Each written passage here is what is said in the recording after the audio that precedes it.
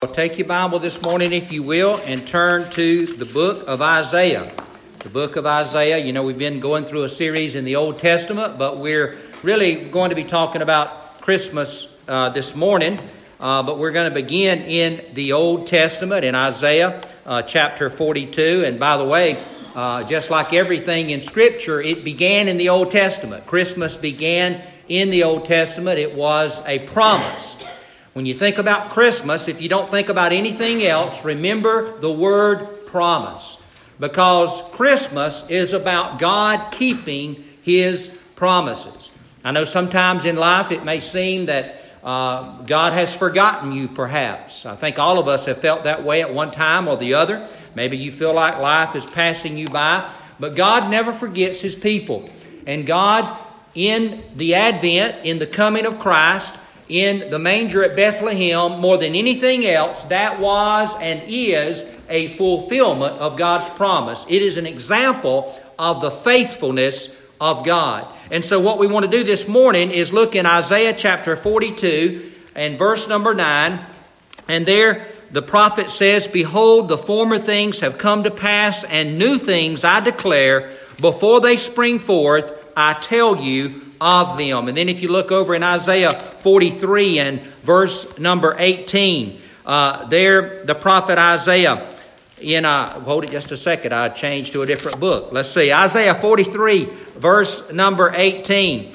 And there the prophet said, "Do not remember the former things, nor consider the things of old. Behold, I will do a new thing. Behold, it shall spring forth. Shall you not know it? I will even make a road in the wilderness and rivers in the desert." I've shared with you before that I believe Christmas is a time to remember that God specializes in making people new.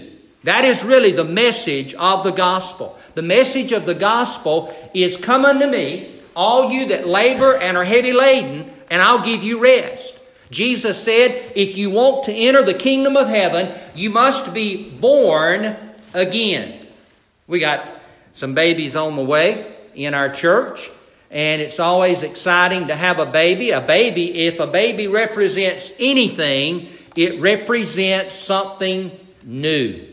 Everything changes with a baby. I think somebody wrote a Christmas song not long ago that a baby changes everything. Talking about the baby Jesus, of course. But that's true not only of the baby Jesus, but that's true in our individual lives. A baby does change everything. And when we think about the coming of Christ and we think about Jesus in that manger, it reminds us that Jesus came to make us new. It is all about us becoming new. And that's what Isaiah was saying there in Isaiah 43. He says, the Lord said through Isaiah, I'm going to do something new. Don't remember the old things. Don't let the old things occupy your mind, but focus ahead. Look ahead, because something new is coming. And I want to take a few minutes this morning and talk about some of the new things that Jesus brought us through His coming, that Christmas brings us, if you will. That is the coming of Christ. And the first thing that I want to talk about begins in Jeremiah chapter 31 and verse number 31. Jeremiah 31. There the prophet says, the Lord says through Jeremiah, and remember, by the way, Jeremiah was known as the weeping prophet.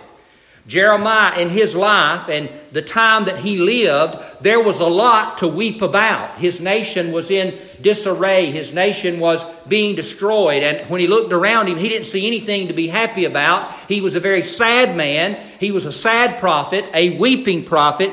And it's interesting that God used Jeremiah to bring this promise. In Jeremiah 31, verse number 31, this is what the Lord says. "Behold, the days are coming, says the Lord, when I will make a new covenant with the house of Israel and with the house of Judah, not according to the covenant that I made with their fathers in the day that I took them by the hand to lead them out of the land of Egypt, my covenant which they broke, though I was a husband to them, says the Lord. But this is the covenant that I will make with the house of Israel after those days, says the Lord. I will put my law in their minds and write it on their hearts, and I will be their God. and they shall be my people. No more shall every man teach his neighbor, and every man his brother, saying, Know the Lord, for they shall all know me, from the least of them to the greatest of them, says the Lord. For I will forgive their iniquity, and their sin I will remember no more. In the book of Jeremiah, in the time that Jeremiah lived, a time of sadness and a time of sorrow and a time of weeping, God gave Jeremiah hope. And God told Jeremiah, Behold, Jeremiah, there's coming a day. And by the way, one of the things that Jeremiah was so upset about was the spiritual state of the people of Israel. The fact that God had given them His law and they had abandoned God's law. They were not following God's law. They were living very wicked lives. And Jeremiah, when God gave him that message, he says, Listen, Jeremiah, I'm going to give a new covenant. Not the old covenant, which my people broke. Although I was a husband, I was a faithful husband to them. And like an unfaithful wife, they ran away with someone else. But God says, I'm going to make a new covenant. A new covenant with my people. And so that is one of the promises that God gives us through the coming of Christ, is that there's going to be a new covenant. And if you go all the way over to Luke chapter 22, there is an announcement made when Jesus is giving what we know as the Last Supper. He was actually observing the Jewish Passover. And that Jewish Passover, as he observed it, he made this statement. The Bible says He took bread, He gave thanks, He broke it, He gave it to them and said, This is my body, which is given for you. Do this in remembrance of me. In the same way, He also took the cup after supper and said, This cup is the new covenant in my blood, which is shed for you. Jeremiah, the Lord through Jeremiah prophesied that there's going to come a new covenant, a new agreement, a new covenant. And Jesus in Luke 22, He announced the fulfillment of that prophecy. He says, This cup is the new covenant in my blood. Now, you might be saying, well, what exactly is the new covenant that He's talking about? Well, I'm glad you asked. That gives me an opportunity to share with you from the book of Hebrews. The book of Hebrews is a wonderful book. Although if you're not familiar with what the book of Hebrews is about, it may seem a bit confusing to you when you begin to read it. And so let me just give you a little bit of advice on reading the book of Hebrews. First of all, we don't know who wrote the book of Hebrews. Hebrews never tells us who its author is.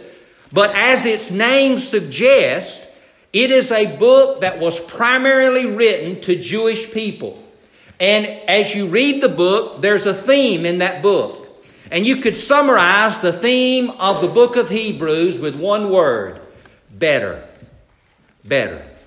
All through the book of Hebrews, there is a contrast made between the new covenant that we're talking about this morning and the old covenant that is exemplified and is shown in the Old Testament. All through the book of Hebrews, the author of the book of Hebrews has one goal, and that is to convince his Jewish readers, many of whom were kind of in a no man's land between ritual Judaism and the Christian message of the gospel of grace. They weren't sure which way to go. They were holding on to the old, those ceremonial, ritualistic laws and rules that the old covenant contained, the sacrifices in the temple that they had been taught to do on a regular basis. And then the message that they heard of the gospel of grace, that Jesus came as the fulfillment of the Old Testament law. But it was very difficult for them. They had been raised underneath that Jewish ritualism. It was hard for them to let go of that and fully embrace the gospel of grace. And sometimes they would go back they'd go back to the temple. Then they would go over to the gospel of grace. And the book of Hebrews is written to awaken them and says, listen, Jesus brings a new covenant.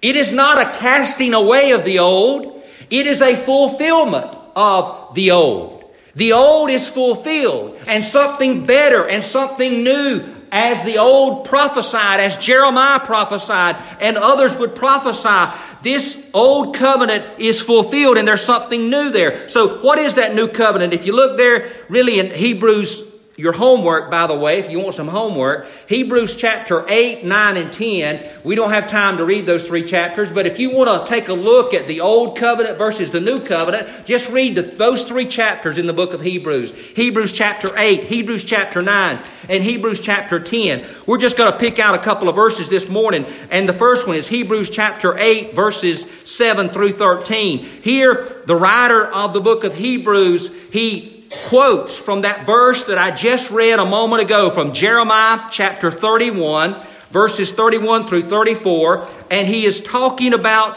the old covenant being fulfilled. Notice Hebrews chapter 8, verse 7. He says, "For if that first covenant had been faultless, then no place would have been sought for a second. Because finding fault with them, he said," now he begins to quote from Jeremiah 31, "Behold, the days are coming, says the Lord, when I will make a new covenant with the house of Israel, with the house of Judah, not according to the covenant that I made with their fathers in the day when I took them by the hand to lead them out of the land of Egypt, because they did not continue in my covenant, and I disregarded them, says the Lord. For this is the covenant that I will make with the house of Israel after those days, says the Lord. I will put my laws in their mind and write them on their hearts, and I will be their God, and they will be my people. None of them shall teach his neighbor, and none his brother, saying, Know the Lord, for all shall know, for all shall know me, from the least of them to the greatest of them, for I will be merciful to their unrighteousness, and their sins and their lawless deeds I will remember no more." Now he stopped quoting from the Old Testament. In verse 13, he picks back up his commentary, and he says, "In that it says, a new covenant, he has made the first obsolete. Now what is becoming obsolete and growing old is ready to vanish away." Now you and I need to understand something as I preached the last several months about the Bible Jesus read. There's an error that we make. There's 2 errors that we make when we talk about the Old Testament. The first error that we can make is to ignore the Old Testament and say, well, that doesn't matter. That's the Old Testament. That's a severe error. That's why I said that we were going through a series named The Bible That Jesus Read, to remind us that Jesus read that Bible. That was the Bible Jesus read. It does matter. It is the Word of God. But there's a second error that the people that the book of Hebrews was writing to made, that you and I can make, and some people make today, and that is to take the Old Testament and say, well, all of those Jewish laws apply to us today. We have to follow the Old Testament. If you had some bacon this morning, you're falling short. Because that's against the dietary laws in the Old Testament. Matter of fact, we're already falling short. We should have met yesterday, right? Because yesterday was the Sabbath. Sunday is the first day of the week. I'll never forget as a kid, when I was in the first grade, I remember them telling me that Sunday was the first day of the week, and I had a little trouble with that. I thought, well, now wait a minute. I was kind of putting my Sunday school, remember the Sabbath to keep it holy. And in my little first grade mind, that meant Sunday. The Sabbath was Sunday. I said, now wait a minute. Sunday must be the 7th day of the week, because the Lord rested on the 7th day. And I was a little confused there as a child, not understanding, but absolutely Sunday is the first day of the week. So if we're trying to follow the Old Testament law, we've already missed it by meeting this morning. We should have met yesterday. As a matter of fact, we have some friends called Seventh-day Adventists, right? And that's their whole dogma. Part of it is that we need to go back and pick up the Old Testament and meet on the Sabbath and do some of the other things that the Old Testament commands.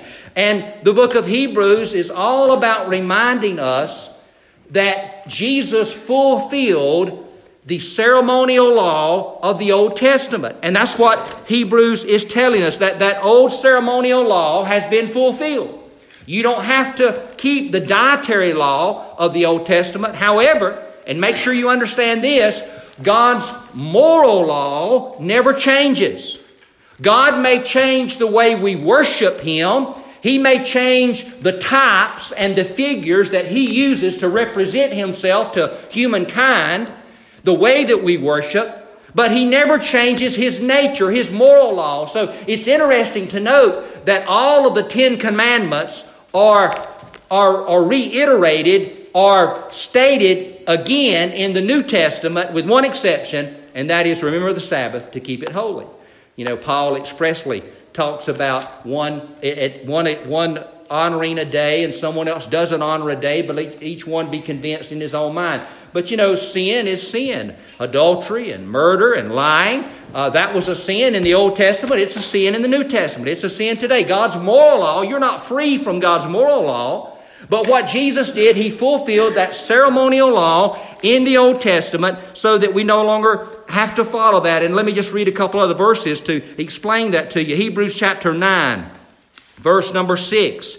He says, he's talking about the Old Testament and how they would go through their ceremonial worship in those first few verses of chapter 9. And he picks up in verse 6. He says, now when these things had been thus prepared, the priest always went into the first part of the tabernacle performing the services. But into the second part, the high priest went alone once a year, not without blood, which he offered for himself and for the people's sins committed in ignorance, the Holy Spirit indicating this, that the way into the holiest of all was not yet made manifest while the first tabernacle was still standing. It was symbolic for the present time in which both gifts and sacrifices are offered, which cannot make him who performed the service perfect in regard to the conscience, concerned only with foods and drinks and various washings and fleshly ordinances imposed under the time of Reformation. But, and I love that word. When you see that word, always pay attention. But Christ came as a high priest of the good things to come, with the greater and more perfect tabernacle. Remember the theme of Hebrews? The theme of Hebrews is better. Better. The better covenant, the better tabernacle. And so he says, Christ came as a high priest of the good things to come, with the greater and more perfect tabernacle, not made with hands, that is, not of this creation. Not with the blood of goats and calves, but with His own blood, He entered the most holy place once for all, having obtained eternal redemption. For if the blood of bulls and goats and the ashes of a heifer sprinkling the unclean sanctifies for the purifying of the flesh, how much more shall the blood of Christ, who through the eternal Spirit offered Himself without spot to God, cleanse your conscience from dead works to serve the living God. One of the reasons it is important to understand and know something about the Old Testament is you don't fully understand Jesus dying on the cross without understanding what it was based upon. Or should I say this? I actually said that backwards.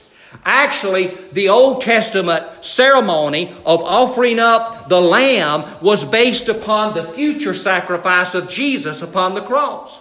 You see, Jesus was our Passover lamb. Always in the Old Testament, as the writer of Hebrews said, when they would go into the temple and they would offer up an earthly sacrifice, an animal on that altar, that was reminding them that the wages of sin is death, that there's a penalty for sin.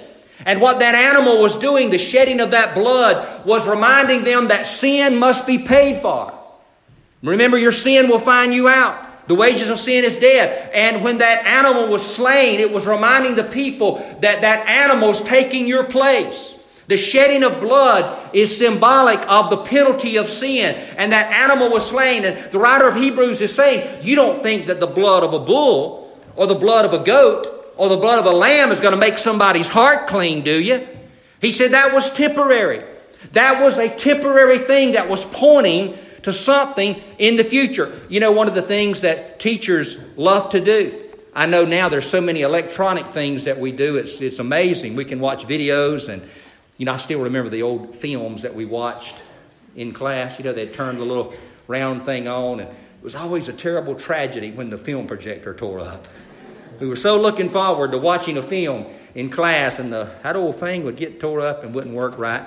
But I can remember in Sunday school as a kid, one of the things that they would use to give us an example, remember the flannel graph boards? Anybody remember the flannel graph boards? You had the flannel and you'd put the little people on it, and it would make the little story come alive for the children. That's what the Old Testament sacrifices were. A flannel graph board. Or let me fast forward from the 60s and the 70s to the 21st century. It was a video. It was a movie. It was an example to show people what must happen, that sin had to be paid for. That was what all those Old Testament sacrifices were. They were pointing to the real. Just like that flannel graph board was not a real person, it was an example of something that was real. Just like that movie or that projection is not a real person or a real event, it is an example or pointing to something that is real, trying to explain it to people. And so that's what the Old Testament ceremony was. That's what the temple was. That's what the sacrifice was. That's what the Holy of Holies represented when the priest would go into the Holy of Holies once a year. It represented that God is holy. You cannot approach God of your own. You're sinful. You're wicked. You're evil. You must be cleansed. And when Jesus came and He died on the cross, that's what He did. That is what all of that was pointing to. That there's coming a Lamb who will die upon a cross. He will be sacrificed for my sin and for your sin. And by the way, my dear friend, in our modern culture, do you know why we don't talk about the death of Christ as much as we should?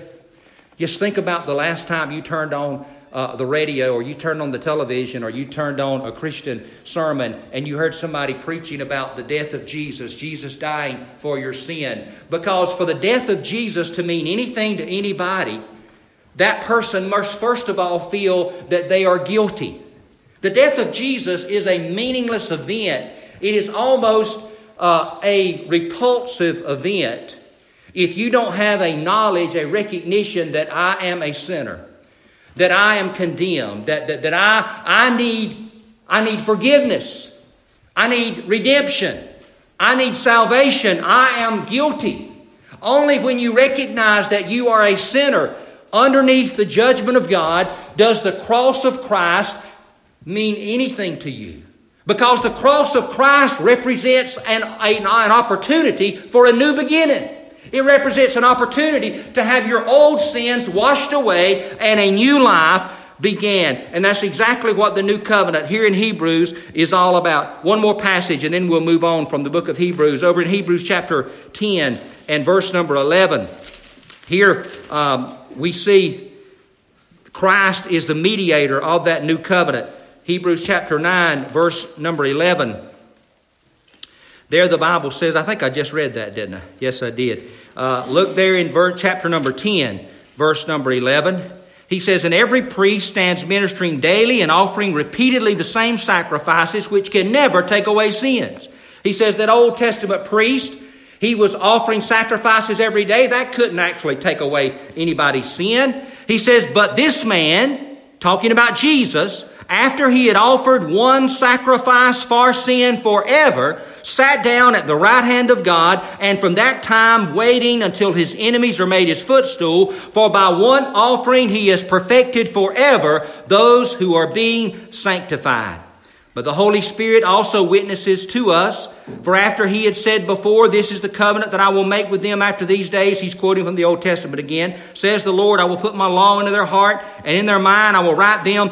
Then He adds, their sins and their lawless deeds I will remember no more. Now He picks up verse 18 on his commentary again. Now where there is remission of those sins, there is no longer an offering for sin. And verse 19, therefore, brethren, having boldness to enter the holiest by the blood of Jesus, by a new and living way, which He consecrated for us through the veil, that is His flesh, and having a high priest over the house of God, let us draw near with a true heart in full assurance of faith, having our hearts sprinkled from an evil conscience and our bodies washed with pure water. Let us hold fast the confession of our hope without wavering, for He that is promised is faithful. And let us consider one another to order to stir up love and good works, not forsaking the assembling of ourselves together, as is the manner of some, but exhorting one another, and so much the more as you see the day approaching. There in verse 19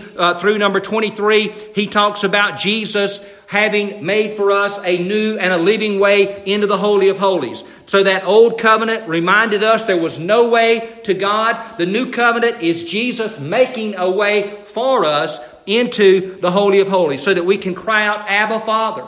We can have a relationship with our Heavenly Father. We can communicate with Him, not having to feel guilty and unworthy because we're brought near not by the blood of a lamb or the blood of a goat, but by the blood of Jesus. who saves us from our sin and pays the penalty for our sin. Well, something else we find in the Old Testament that we're promised in Ezekiel chapter 36, verse 25. Not only did God promise a new covenant, a new union, if you will, with man, not dependent upon man's deeds, but Jesus having accomplished what we never could accomplish. He kept the Old Testament law that we could never keep, and we are one with God through Him. That is the new covenant. But He also promised a new heart, a new spirit, a new person within us. In Ezekiel 36, the prophet said, "Then I will sprinkle clean water upon you, and you will be clean from all your filthiness and from all your idols. I will cleanse you.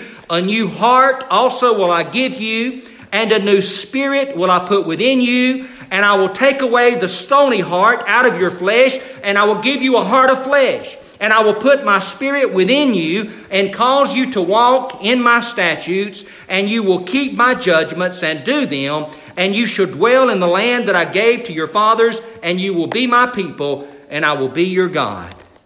There, the Lord says, I am going to give you a new heart and a new spirit. Jesus said in John 3:3, "Unless you're born again, you cannot see the kingdom of God." To be born again, you have a new heart. You have a new spirit. In 2 Corinthians 5:17, Paul said, "If anyone is in Christ, he is a new creation. Old things have passed away. All things have become new." Galatians 6:15, "For in Christ Jesus neither circumcision avails anything nor uncircumcision." What's that represent? The Old Testament law. "But a new creation." And then in Ephesians chapter 4, verse 22, Paul says, "You took off your former way of life, the old man that is corrupted by deceitful desires, and you are being renewed in the spirit of your minds. You put on the new man, the one created according to God's likeness in righteousness and purity of the truth." And finally, Colossians 3, Paul says, "But now you must also put away the following: anger, wrath, malice, slander, filthy language from your mouth. Do not lie one to another, since you have put off the old man with his practices, and have put on the new man, who is being renewed in knowledge according to the image of his Creator. Here there is neither Jew nor Greek, circumcision nor uncircumcision, barbarian, Scythian, slave or free, but Christ is all and in all." There, the prophet in Ezekiel said, "I'm going to give you a new heart, a new spirit within you." And Jesus in the New Testament, He gives us that opportunity to have a new heart. Remember, my friend, the Christian faith is not simply a moral way of living. It is not simply a statement of rules and laws that you decide that you're going to obey. You know, if you decide you're going to be part of a club, all clubs have certain rules and regulations, and you know, maybe a certain thing you're supposed to wear or a certain thing that you're supposed to do. And some people view the church that way, that I'm going to become a member of the church. So that means that I'm going to start coming to church on Sunday, and I'm going to start doing A, B, C, and D, and I'm not going to do X, Y, and Z. Well, that may be a good idea to start doing good things and stop doing bad things, but that's not how you become a Christian. Christianity is a supernatural religion. It is a supernatural walk with God. And in order to become a follower of Christ, what has to happen is that God changes us not from the outside in, but from the inside out. He gives us a new heart. He gives us a new spirit. And we follow Him from the inside out. And that's what the Old Testament prophet, that's what it was talking about, was God bringing something new on the inside of us, a new heart. And then lastly, we find a promise of a new song in Isaiah 42 that I read earlier when we first began. Isaiah 42, verse number 10, the very next verse says, "Sing to the Lord a new song, and His praise from the ends of the earth." I love what Psalm 40 says. "I waited patiently for the Lord, and He turned to me and heard my cry for help. He brought me up from a desolate pit, out of the muddy clay, and He set my feet upon a rock, making my steps secure. He put a new song in my mouth, a hymn of praise to our God. Many will see and fear and put their trust in the Lord." And in Revelation chapter 5, there's a picture of heaven. And the Bible says, "And they sang a new song, saying, You are worthy to take the book and to open the seals thereof, for you were slain and has redeemed us to God by your blood out of every kindred and tongue and people and nation." A new song. You know, when you have a new heart, when God's given you a new spirit, you have a new song to sing. You are a changed person. And did I say that was my last one? I lied, not on purpose.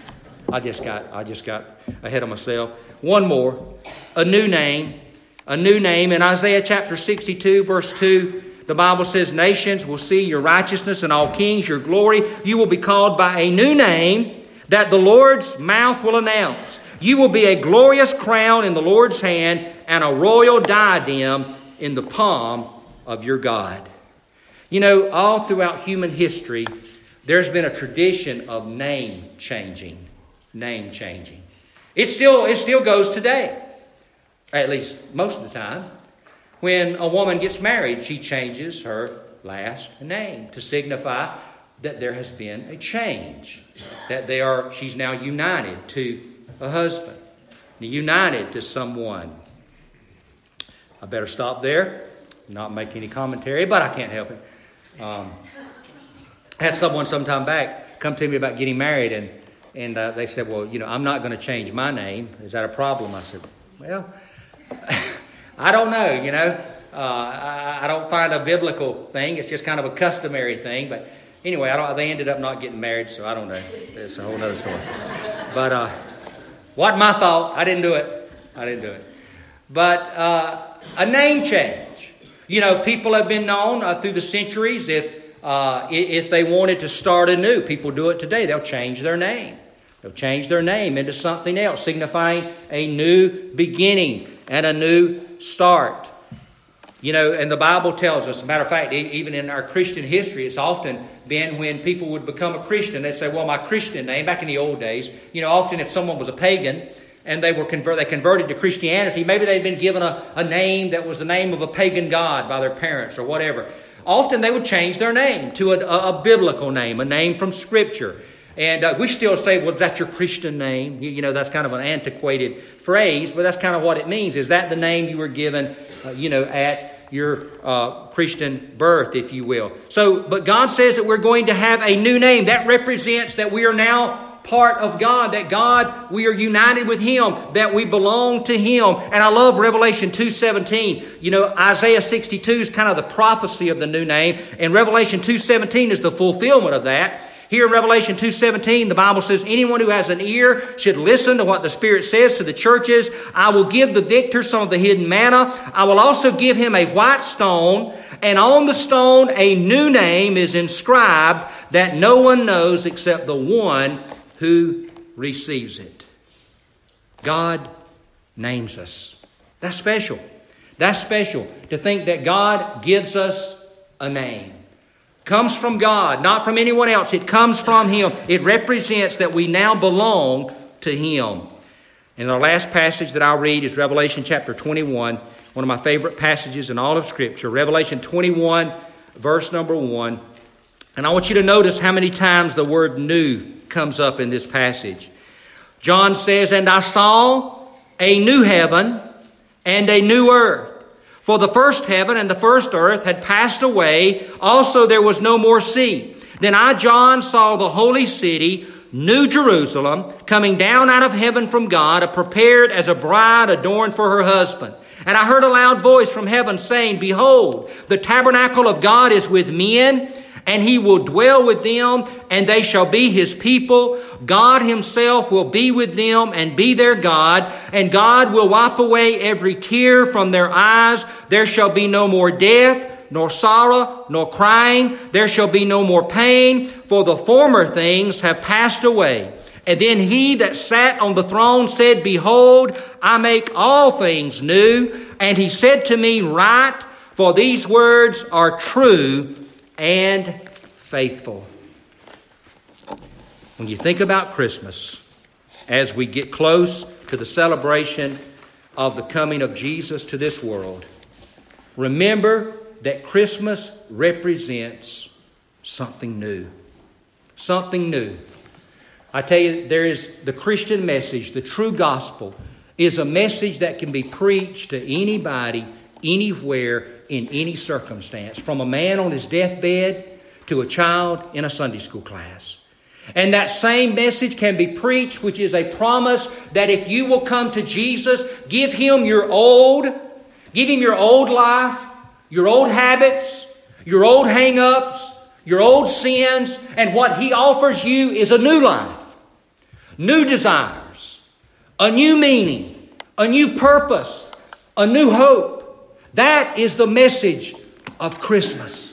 The message that Jesus came in fulfillment of the Old Testament prophecy, that I will send something new, a new covenant, a new hope. Jesus is that fulfillment. He is the mediator of that new covenant. He is our new hope.